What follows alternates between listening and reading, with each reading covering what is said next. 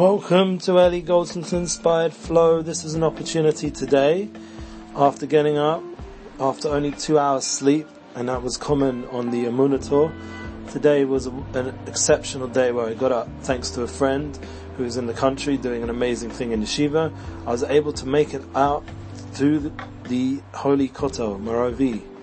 I went to sleep around 2ish and woke up around 4ish, and it's amazing what you can do with such little sleep.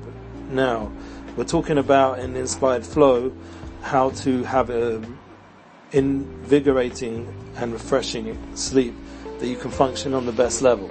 Now, 2 hours is not enough for every ordinary person. There are special people that work out how to sleep less. And on this Chodesh, this new month of Kislev, this is something which we have to fight with, because the winter months come, and especially this month, it's known in Sefer Yetzirah that this was a book written by Abraham Avinu, and some say Adam Rishon, but in that book it says that this month, the whole avoda is the aspect of sleep. So this is something which we all have to work on in our own way, and I want to discuss it a bit more deeply and practically, how we can make a meaningful sleep for a shorter time. And we all need help with this, because naturally we tend to overdo the sleep, and especially in this generation, there's a tendency to want to escape emotional challenges, physical, spiritual challenges. This is the natural tendency.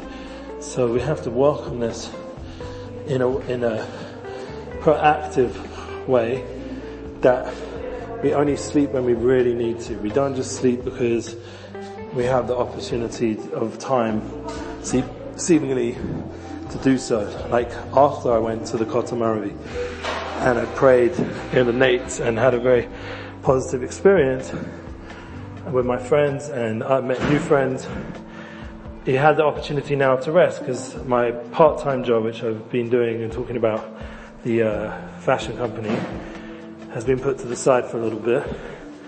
Thank God they've become a bit more independent. So I only do what's needed. I don't do what's not needed. So right now I'm taking a little break. And they had the opportunity to use the morning a little bit to do other things. So going to the Kotel after 2 hours of dealing with other stuff the night before gave me an opportunity to then rest in the day. Now, we know in Halacha there's different opinions how long you are allowed to sleep in a day. There's actually 3 opinions: 3 minutes, 30 minutes, and 3 hours. So the question is, it's based on the idea of a sus, the way the horse sleeps. So you're going to look at the halacha and you're going to say, like, that's a big extreme time difference. And also, what's the sodas, what's the panemius, what's the sodas, what's the mystical, what's the reasoning behind such times? And that's not for me now to explain.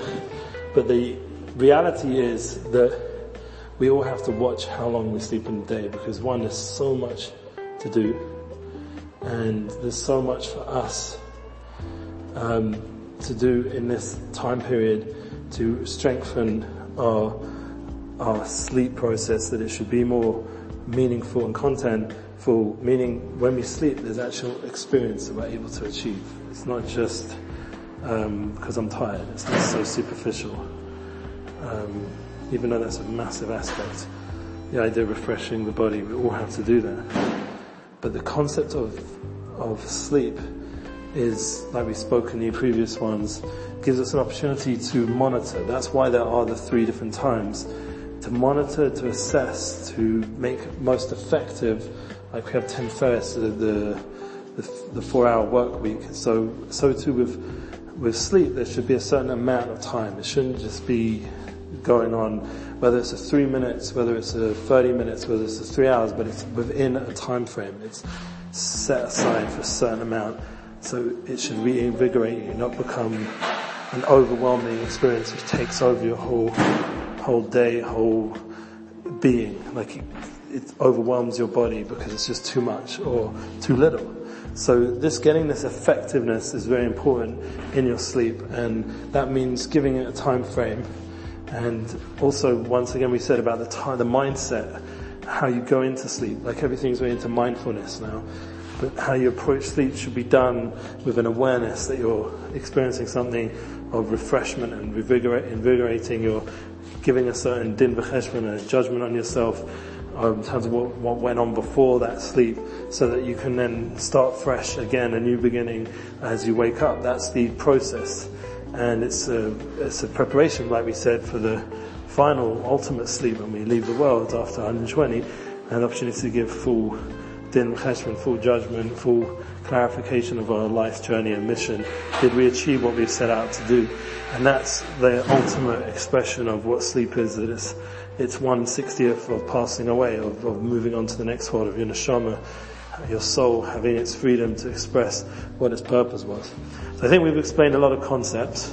So how does this flow? So like I said, today I flowed in the way that I minimized my sleep into blocks of 2 hours, the middle of the night and again in the day. Wasn't 3 hours, wasn't being so specific towards the actual rule book, but I was just trying to, the Torah book is important, but, to understand the concept, you wash your hands afterwards, there's a certain way of washing to get rid of any impurities that come.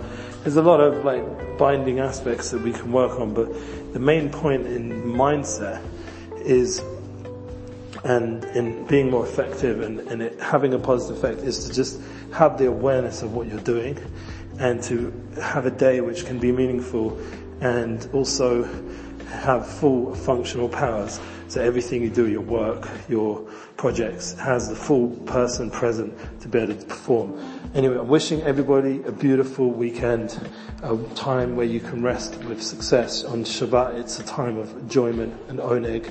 It's Shleina b'Shabbos Tanu. This is the first 3 letters of the word Shabbos in the Hebrew Aleph base. It's the idea that you can refresh yourself. So that is something I recommend, is to have that in mind. It's a mitzvah to sleep. Enjoy. Looking forward to hear yours.